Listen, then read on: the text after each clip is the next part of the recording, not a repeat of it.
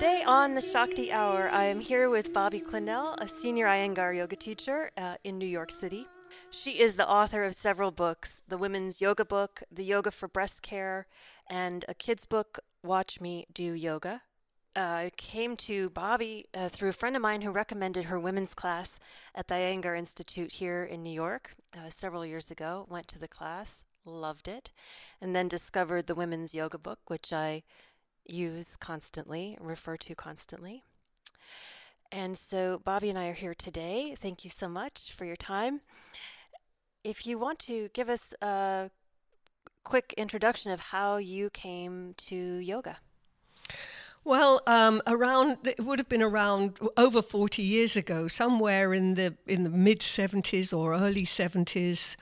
There'd been a lot of cultural changes in the West, anyway, for the young, and it was, a time when people were looking for spiritual answers, or sort of moving out of a somewhat mechanistic time, which is that was what the 60s was, moving into another phase. And I think for a while, probably drugs and that sort of thing was part of that. And then, the next phase out of that was to find some other answer which didn't, involve closing yourself down. And so yoga was one of those, was something that came along, and there were other things.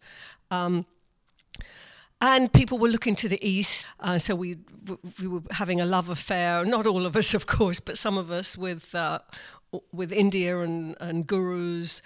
So somebody recommended we go to an Iyengar yoga class, and we went. And there was a class in a church hall. It was a small class, and that was it. That I never looked elsewhere. Huh. That was it. My first yoga class, over 40 years ago, has stayed with me. That method stayed with me. And it was very nuts and bolts and muscles and bones for a very long time, and which was good news. I mean, that's really, as a beginner, that's the best way to start your yoga, because everything else it becomes very seductive, and I think and it's very fascinating, but I think you need the groundwork first. Anyway, that's how. And that was enough, though, coming from this time. The time is this late 60s. Is that what I'm coming from? This time with all this experimenting and drug culture and exploration of different points of view. The nuts and bolts was enough to pull you in, even coming from these other pseudo-mystical things. It drew you in? Well, yes, the nuts and bolts brought me down to earth. It grounded me, and it still held enough promise of something more interesting. I mean, it wasn't entirely devoid of philosophy. And of course, it was there if you cared to look for it. It was there, but it wasn't taught. Were they using the Sanskrit names of the poses in those classes? So that's yes. interesting That enough in to begin itself, with. Yeah. And then, how did you first get to India from that? That class, how long from that first class did it take for you to end up actually in India with Iyengar? 2 years. 2 years. Yeah. Wow. And he'd come to England, and so we'd already seen him. He traveled a lot, Mr. Iyengar, in those days, all over the world. And England was one of the first places that it was established. That was I think it was the first place it was established. And we figured out that, he's coming to England, and he put on a demonstration at a big hall somewhere, which we went to, and he gave yoga classes, and we found our way very luckily into one of those yoga classes, me and my husband. And we just said, okay, let's go find him in India. And that was what we did. We just got on a plane and went. and it was super exciting. It still is whenever I go. And frightening at the same time. Yeah. And at this time, where was India in your consciousness? My father was born in India, and it wasn't in the front of my brain at all. That he died a long time ago, passed away when I was 10. But my ancestors, or the family, had been out there in India as part of, the Brits in India, and it wasn't something I'd taken any notice of on a conscious level. And then also my grandmother, not on my father's side, had books about India which just fascinated me. So interesting, and the books were illustrations. I'm also an illustrator, so I would look at these illustrated books of India, and it sparked my interest. It was some kind of karmic, instant feeling of connection, which may have come from the seeds, may have come from the fact that my family was out there, although that was so unknown to me if that was the case. And it was in the air. The Beatles, hippies, tablas, the fabrics, the incense. That was engulfing young people's, consciousness and visual sensibilities at that time. Right. So to get on a plane to go there was really going to the source. And to go as far away from Western civilization as you could get. It was like going to the moon or something. Right. I mean, although it was a romantic idea, but it was pretty scary, and rightly so.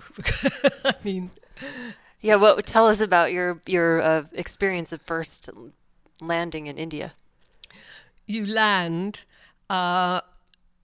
You come out of the airport at night, and I think it was in the middle of the night. And that first trip, we didn't take the children. We had 2 kids, and then we took them the next year. There are a lot of people waiting at the behind the barricades, like there are now when you arrive, the arrivals point.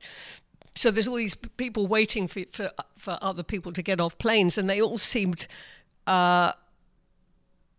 very short. It's like such an uninformed viewpoint that I had. I thought, oh, these must be poor Indians. Of course, they were upper middle class Indians waiting for people to get off flights. I mean, that's a strange. That was what I thought. And then we got in a car. Lindsay, my husband, had booked us into the Taj Mahal, which was a very grandiose thing to do. We were young. We were 20-something or 30-something. And we didn't have any money. We didn't, but anyway, he booked us into the biggest, flashiest hotel he could think of, or probably the only one he knew the name of, right, in Mumbai, because he thought it would it would help us to sort of, and he was right, although there are other, now I know, if you have to stay the night, you don't have to go to a 5-star hotel. And we drove across town in the middle of the night in a cab, and you could see the fires, people burning fires, and people who live on the street, and also other people dressed in white, which most of the men are dressed in white, running across, flitting backwards and forwards across the road. There are no crossings or anything. You just walk across the road. Now I understand, but then these are strange impressions. But they were so un-English. The place was so not London. Right.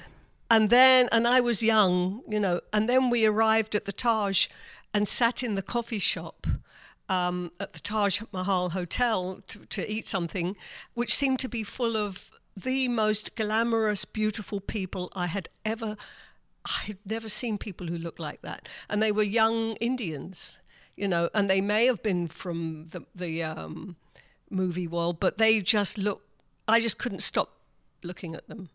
So those first impressions, and then you get to Pune, and then that you're in another land. You're at the Iyengar Yoga Institute of Pune. Right. Right. Wow, that sounds like such a fascinating trip. I mean, this is a moment when imagination and illustrations were what we were working with. Yes. Yeah. So to come and land and to be instantly present. I mean, I know my one trip to India had that very instant presence experience because it is so wildly different than anything and anywhere else. So immediately you're drawn into this experience. And very present time. It doesn't hang on anything. You're just... Nothing there does. Nothing reminds you of anything. Correct, yeah. So that chaotic... Yes. The chaotic energy, the colors, the smells, the scents smells really leave this impression on you. Yeah. So you make it through there, you come to the Institute, and now you're studying with Iyengar at the Institute. Yes. And were there other women there? I can't remember. There were other men and women, mostly women who study yoga anyway, the world over. Most of the classes, there are men in the classes, but even now, even in these times, it's mostly women. I thought they were huge classes, and then I look at the photos and there were like 12 people in the class. I just seem to remember it being some sort of vast, a lot of people in there. And I've been now 45 times or something to India since then. And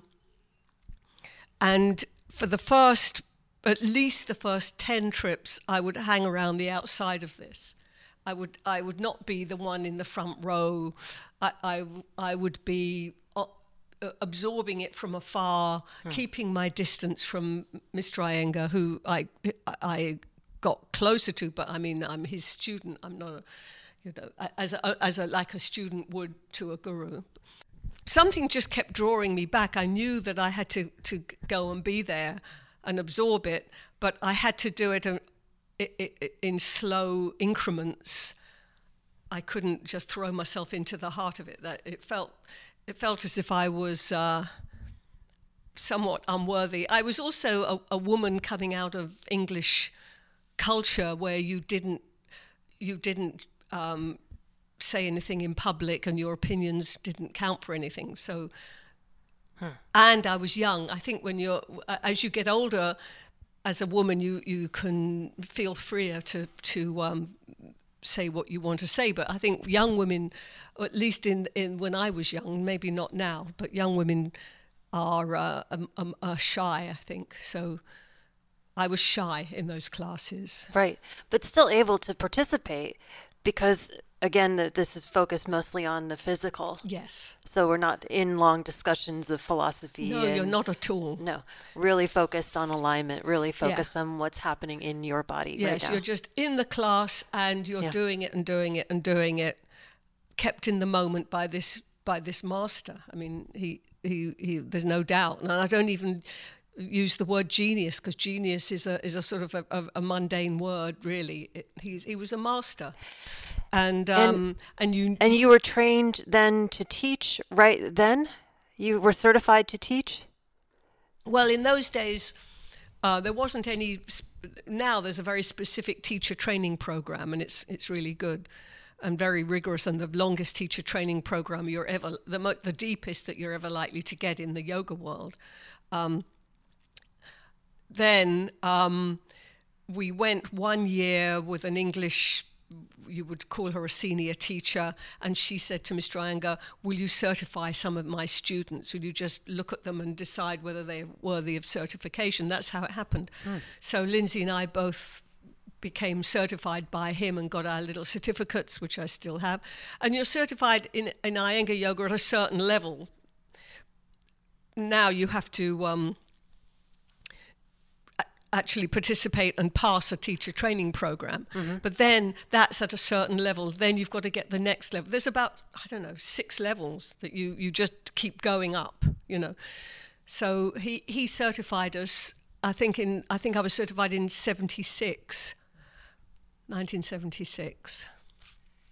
So, coming back from this, how long were you in India the first time? Always, I would always go for a month, except one year I went for 2 months, or we went for 2 months, but pretty well it was 1 month each time. And in those days, every 2 years, once it was every 4 years, but generally it was every 2 years for a month.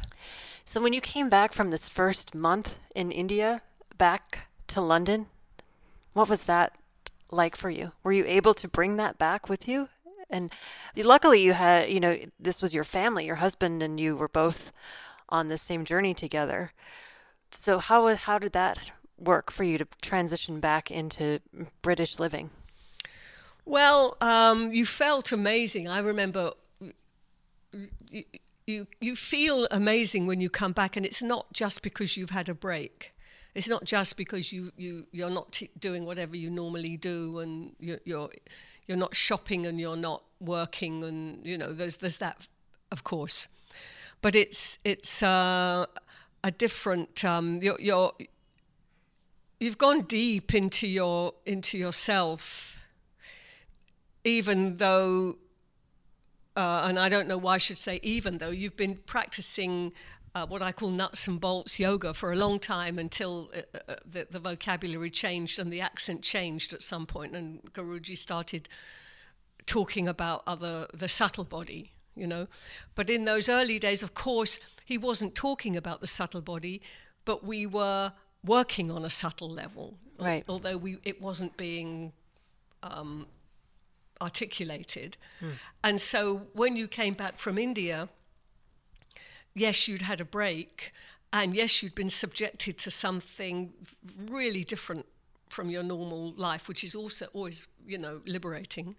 But you'd been practicing yoga, which had, penetrated from the deep inside of you, which is hard to talk about, Right, without the experience. And so you're floating for the first 6 months when you get back.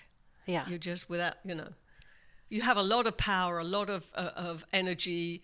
Not sure whether you know exactly when you're young exactly what to do with that, but also you've watched how the Indians live. You're slowly getting more aware of how other people live, and in the West, the family was discredited. Really, it wasn't respected. Motherhood wasn't really respected in the 60s and 70s, and India is very conservative culture, and the family is everything, and women are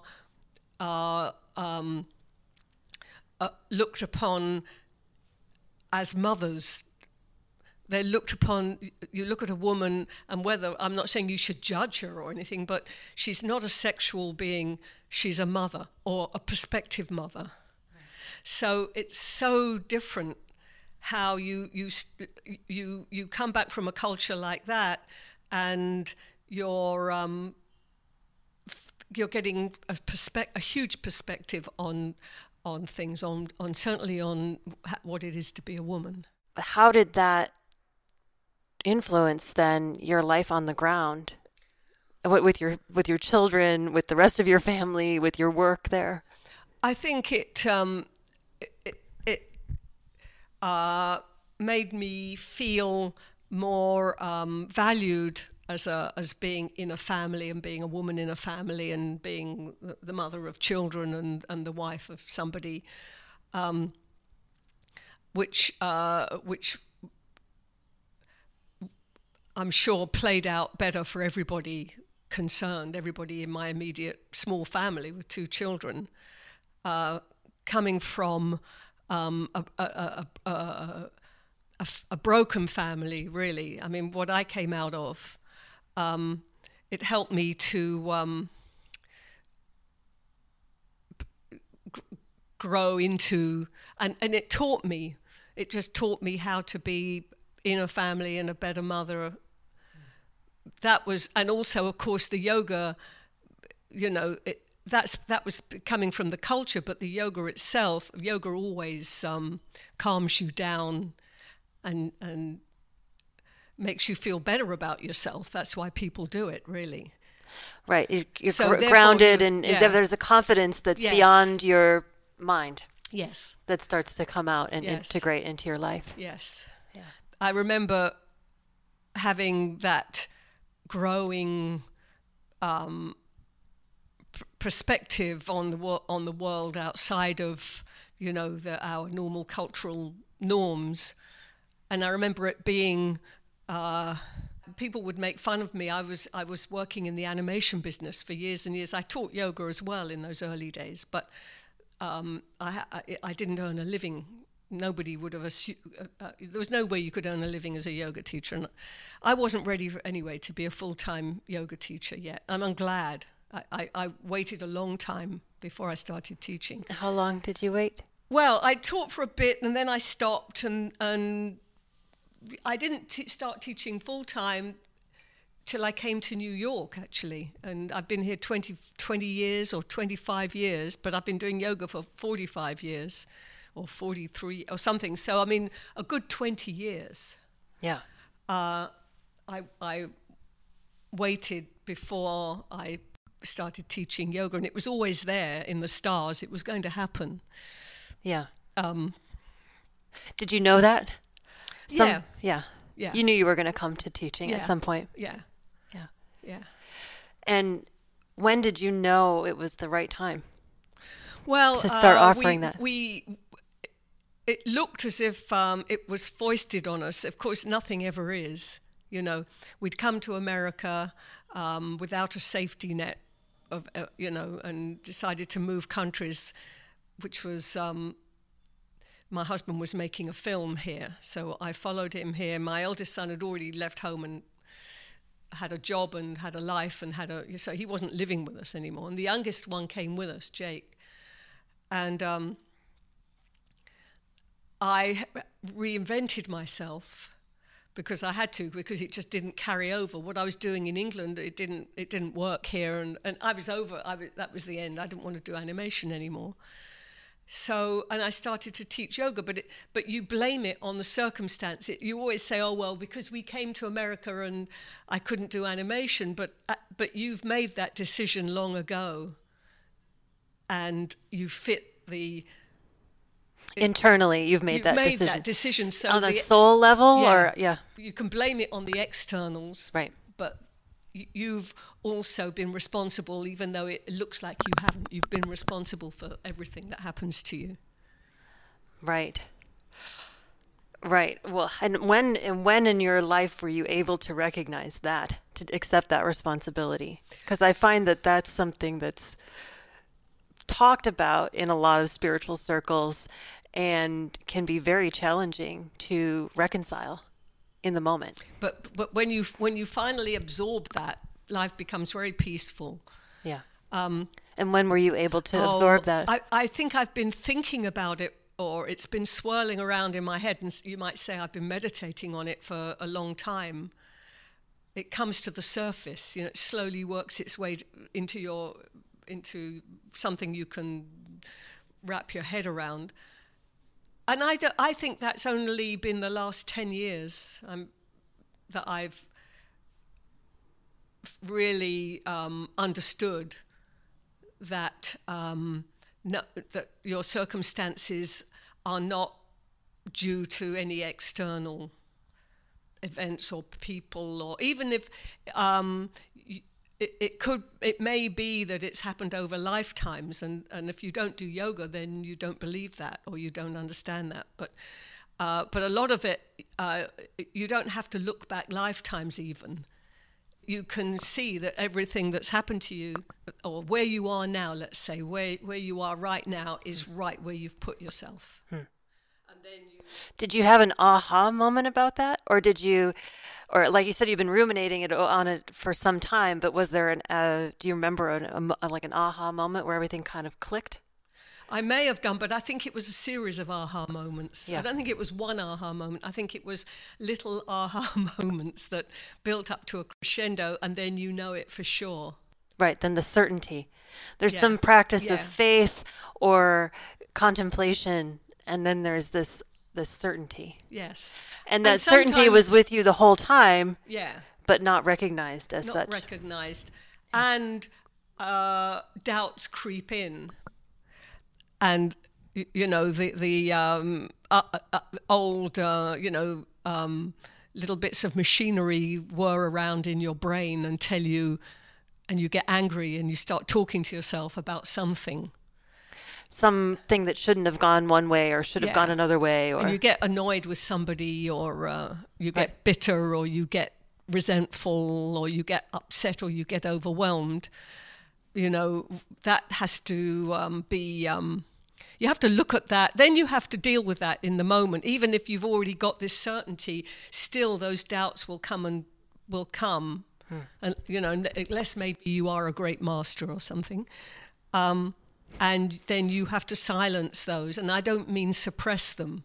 It's not about suppression. It's not about squashing it or putting it all into a room and shutting the door.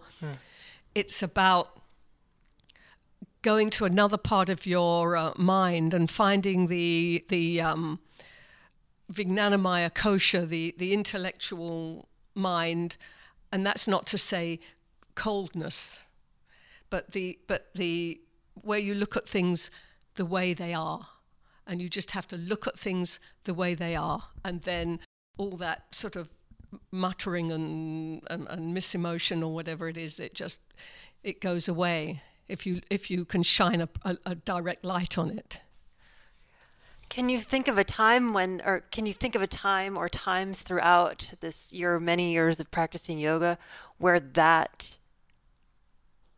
skill set was useful to you? Like any difficulties or even just a subtle thought where you actually worked through it and returned to a state of groundedness or a state of certainty? I think I've had many struggles in my life. I came out of a chaotic family, and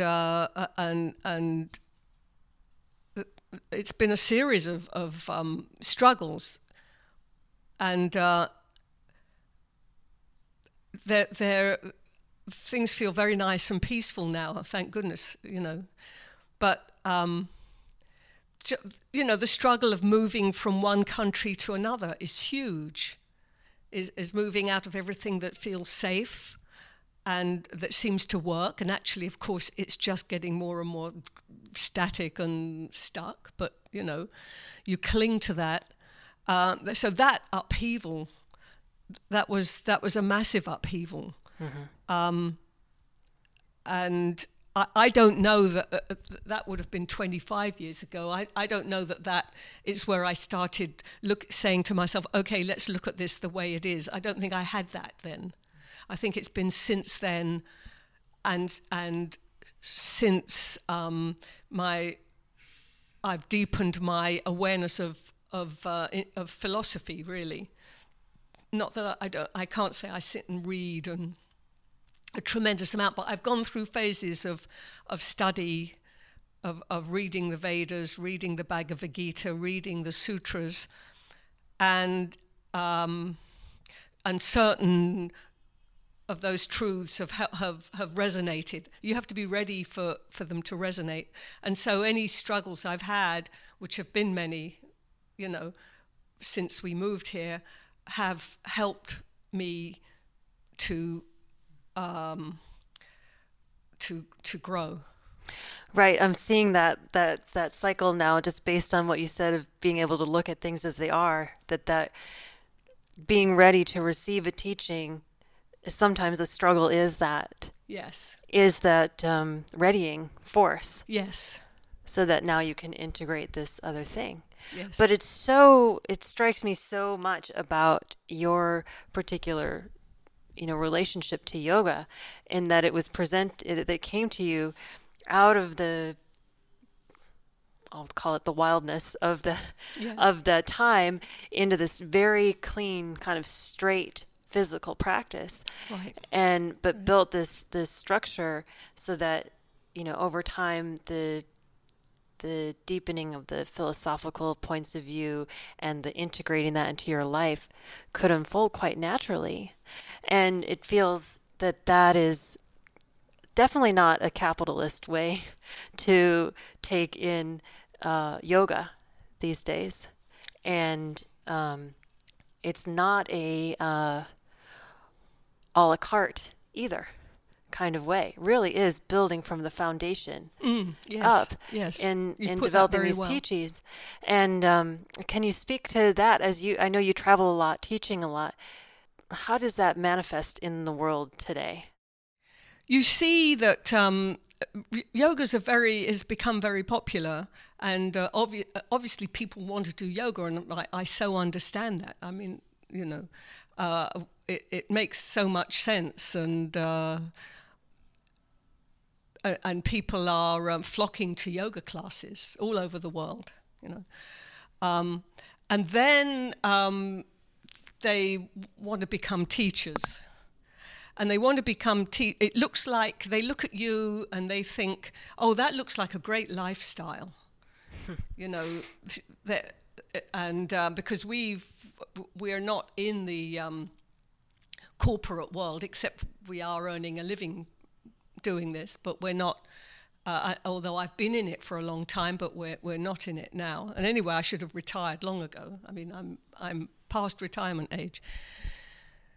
And but you see that people want to do teacher training, and they want to become teachers, and sometimes I think that happens very fast, and it's not for me to judge what their reasons are, because yoga is yoga, and it'll eventually, and it's true, yoga, and whatever method you study, it's yoga, and there's a sort of protection in there, you know.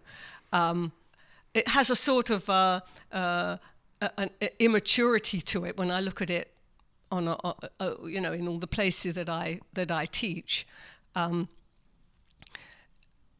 think people are not always ready to teach, and sometimes they're speeding that process up. They want to become teachers so bad, they make that you know. But listen, we need teachers. So, you know, I'm not too worried about it, but I see that whatever reasons they decided to become teachers in the first place, that may change over time. So it's all fine, it's all good. Right, that changing over time, and it's a different era point of view to have this, you know, the mystique of going to India. I mean, that was a big deal for you guys to get there in the first place. And then, you know, the humility of being in the presence of this master. It's not an experience that everybody gets to have. You know, that gets to have that kind of lead up to their own spiritual awakening. You know, it seems to be hitting people a little more quickly in different ways now. So to your point of we need teachers, maybe it's kind of a catch-all, and then that will integrate into, you know, more mastery and that kind of thing. I think so. I wouldn't want to squash the enthusiasm. Right. But I also wouldn't want to see teachers who are not really trained teaching and then discouraging because they don't have much depth to their teaching. It discourages other people, the students. So that's the only thing I would say about that, is if you go to an unskilled teacher and you get injured or something, and then that puts you off and then you think yoga's bad. So that would be a pity. But listen, go find a decent teacher, and they say you get the teachers you deserve anyway. So when you're ready, it's hard to say that to somebody who lives in the middle of nowhere and there's not many teachers. I mean, you know, there's here in New York and in the big cities there are teachers, and I know they're few and far between. But you've got to find a good teacher. Yeah. And you, in your own story, stayed connected to your teacher every couple of years throughout his life. So, And I mean, as he got older every year. Every year. I started going every year because I didn't want to miss anything. And being able to be a part of one teacher's kind of the lifetime of their teaching is quite rare. It's quite special. For you to then be able to impart that kind of consistency is, it's quite rare. Yes, Guruji used to sometimes berate us. He used to say we were shopping. We'd shop around. He'd call it shopping, going from one guru to another, or one thing to another, and not sticking with one teacher. And then your body gets confused and your mind gets confused. And not to say that you have to be rigid, but I think I feel fortunate that I was able to study with him and to watch him, from when I first met him in his 50s till he died when he was 96, I think. So I feel very fortunate, I do. I mean, everything that came out of Mr. Iyengar's mouth was profound. There was nothing else going on. It would always be a teaching tool. He would always be teaching you, actually. And it was very direct and scary, and he was scary. But I sort of, on some level, got to know him, and he remembered me because I was the person who did that. And I always showed up with my husband, which was unusual. Lindsay did yoga then, came with me. And later on, my son came with us. So, and then you come back year after year after year. They know who you are if you stick it out. He would get upset if his senior teachers stopped coming, which they often would. When I think of the people that I started yoga with, where are they now? What happened to them? So, and I think he would say the same thing. He was so on it. He didn't just let things pass. He had a very fiery nature. Right. And he wanted you to absorb what he was teaching. It wasn't like, well, take it or leave it. There was no take it or leave it. Right. I mean, that was just his personality and his particular psychology. But so, what led you then to create the book, the women's yoga book? When did you feel ready to offer that wisdom? Well, I'd always been inspired by Mr. Iyengar's daughter, Geeta, who Guruji would teach the class, and his daughter, Geeta, would be at the back of the room taking care of the women who are menstruating. They would have a special program, and she would be taking care of them. And and occasionally things like menopause were mentioned. I just thought that was awesome. I'd never heard anybody in polite society talk about menstruation or menopause. I've never heard anybody mention them, actually.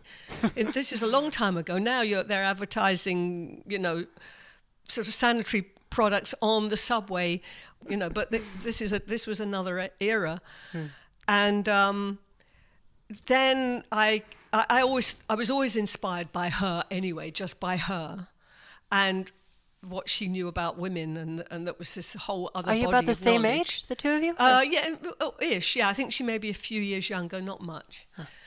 And then I came to the States and looked at the menstrual charts that were hanging. You'd have these menstrual charts, and they'd be in the classroom, and the teacher, if there were 3 women having a period or 1 woman having a period, you'd give them this thing and say, do that. You put them over in there, and they'd be doing that while you take care of the class. And there was a few of these floating around, because now I'm teaching now, Right. And I just thought, these are so badly designed. Someone should do a better job. I'm an artist, I'll redraw these. I'll do everybody a favor. And I started to redraw them. And that's what led to the book. I mean, then it was a whole story, but that was the beginning of... then I realized, there's a bit more to this subject than a menstrual chart. I realized what a big subject it was. Yeah. And I thought it would be an offering. Yeah. And a vehicle for me, because I'd come out of the world of animation where I'd been drawing and drawing and drawing, and I was like a headless chicken. I just didn't know how to stop. And I have a strong creative drive, and I thought it would be, and I'd been animating, so my drawings in that book have an animated quality. They sort of follow on. And that was it. Right. But the text in the book, too, is so informative. I mean, it really leads you through your cycle and your body and different problems and issues that can come up and ways to use postures to do that. I don't know of another resource like that that's so clearly attuned to those things. And so, I mean, it seems like a life's work in a way, in part of what I'm hearing in your story of this, coming from this time in Britain and then seeing the way that the woman was held in the Indian society, integrating that into your life, over time, and now offering this as part of a practice. Yeah, it was indeed. It was part of a practice. Yeah. Yeah, I mean, it had to happen. Yeah. What is it that you would offer to women on the spiritual path right now as like a piece of wisdom? Or things that you see, you travel and teach a lot, things that you see coming up over and over again. Or... Well, I see that there's a sort of there is a certain feeling of men too as a being, not quite knowing who they are and where they are and why they're here, and that, you see, the answer of that is in Vedic philosophy, which is Dharma, which is is your life work is finding out what your Dharma is, which is somewhere lies the translation of that is somewhere between your aptitude and what you're naturally good at and your duty to the world. Dharma is halfway between those two, because if what you're doing is of no use, it doesn't have the same reach, or certainly it's not a spiritual activity if it's just a selfish act. Go be selfish, but you've got to expand beyond that to flow into Dharma. Yeah, and I see particularly older women who feel like, when I say whatever that word means, 50 or 60 or 70, who are losing confidence in themselves, and who feel that they're not part of life anymore, at least, that they don't have to do anything, they're not needed, they're not respected, they're not loved, and they don't have a contribution. And I see that a lot. And of course, now we have these women. What we have is a tremendous number of women of that age now on the planet. We're living this. We never used to live that long. How many years ago? 100 years ago, you were dead at 50. So you didn't have a menopause. You didn't have this phase. You know? And so it didn't matter. You just had your babies and that was it. Now you've got women. You've got this half the women in the world are, especially if you're looking at right now, the baby boomers, 50, 60, 70, that age group, who are having to define themselves, not even redefine that. Who are we? What are we here for? And they to be able to offer them something where they realize the power. They have tremendous power, and I'm a believer in give a woman power, and she will give it to the family. I just believe that. She'll give it to the group. She'll give it to somebody. She'll give it to either her family or people around her. And so I think yoga is a way of self-empowerment, which doesn't necessarily build, egos gone crazy. So for this older generation, it's kind of re-tapping into recognizing your own innate power, your own. Yeah. And what about for younger women that are on the spiritual path or starting? What would you offer them?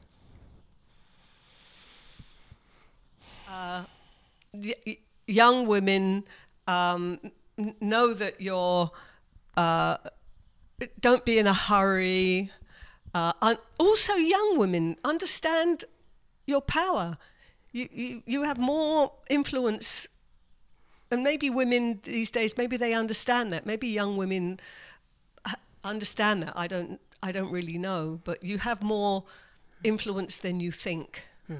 And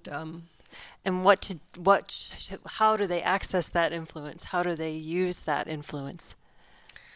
Well, they use it. I think women. I don't know even if you have to tell women how to use their influence, because once they know they have it, I so believe that the nature of women, because we are the caregivers, because we are the people that glue everything together, because we are the peacemakers, I think when we get that influence, I think that's what we do with it. I don't think you have to tell them. I think they do that.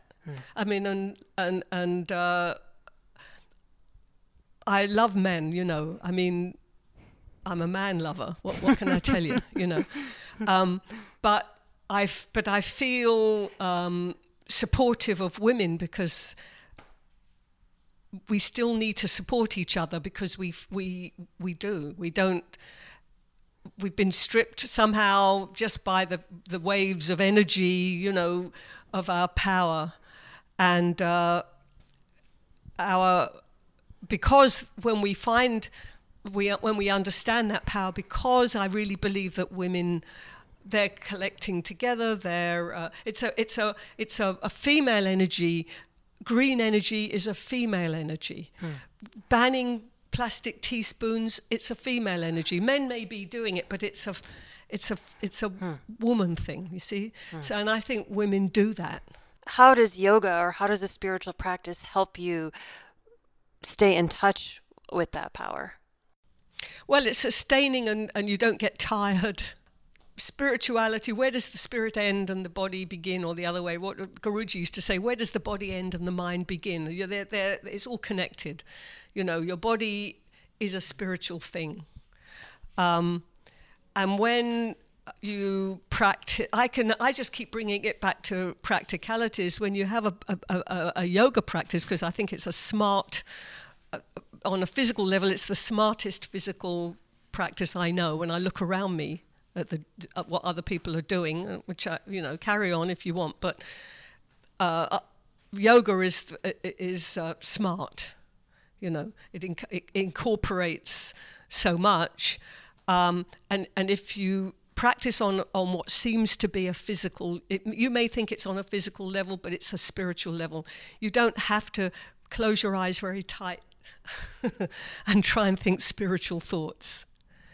If you do the poses, you are released. A lot of pain goes away, and there's freedom in that, and you can go about the world. You enjoy your life, but that allows that access to that power. Yes, that allows access to that power. Because those other things, the distractions and the... Well, you have a lot of is put upon us. We have to work, we have to bring up kids, we have to do everything. Women are working hard.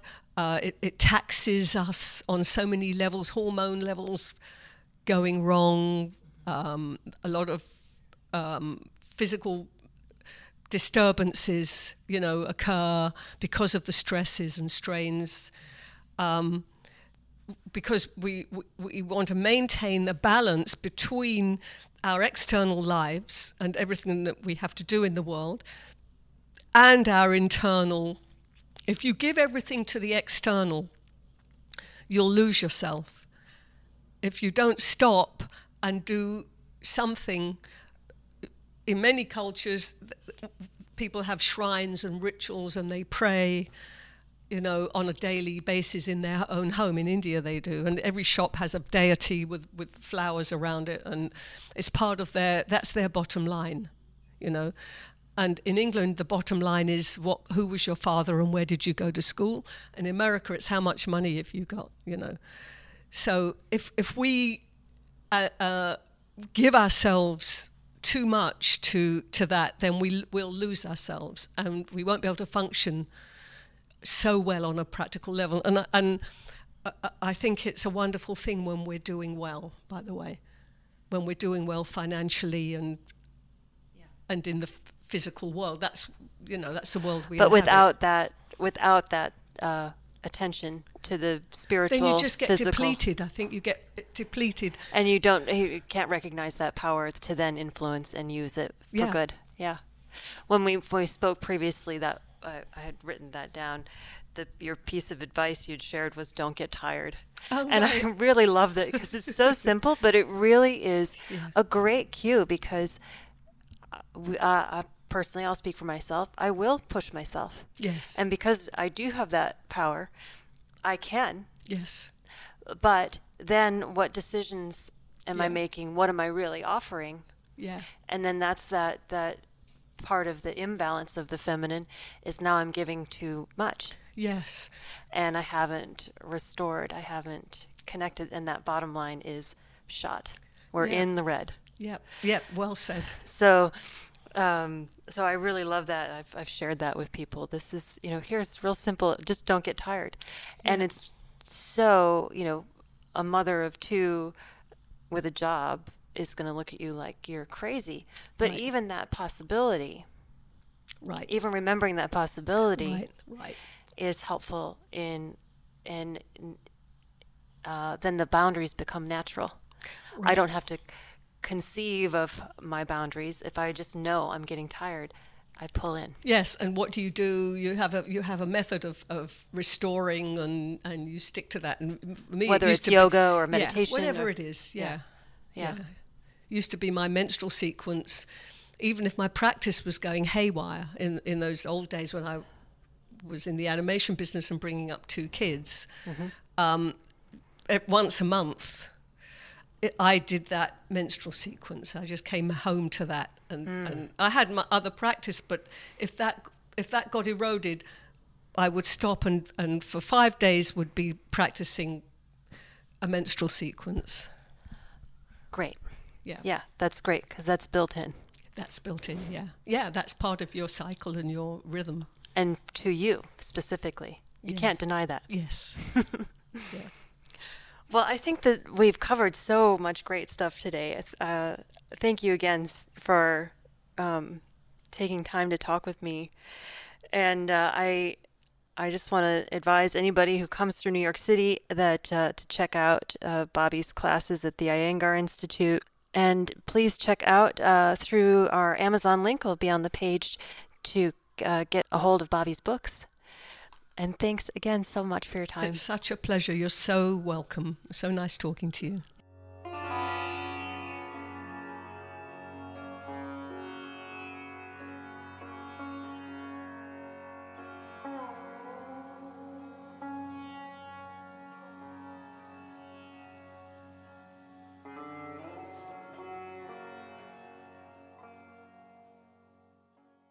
From Ram Dass to Sharon Salzberg, Be Here Now Network is home to over 17 amazing podcasts. But we can't do it without your continued support. Donate at BeHereNowNetwork.com/fundraiser to receive an exclusive gift and help us continue to deliver over 5 fresh podcasts each week.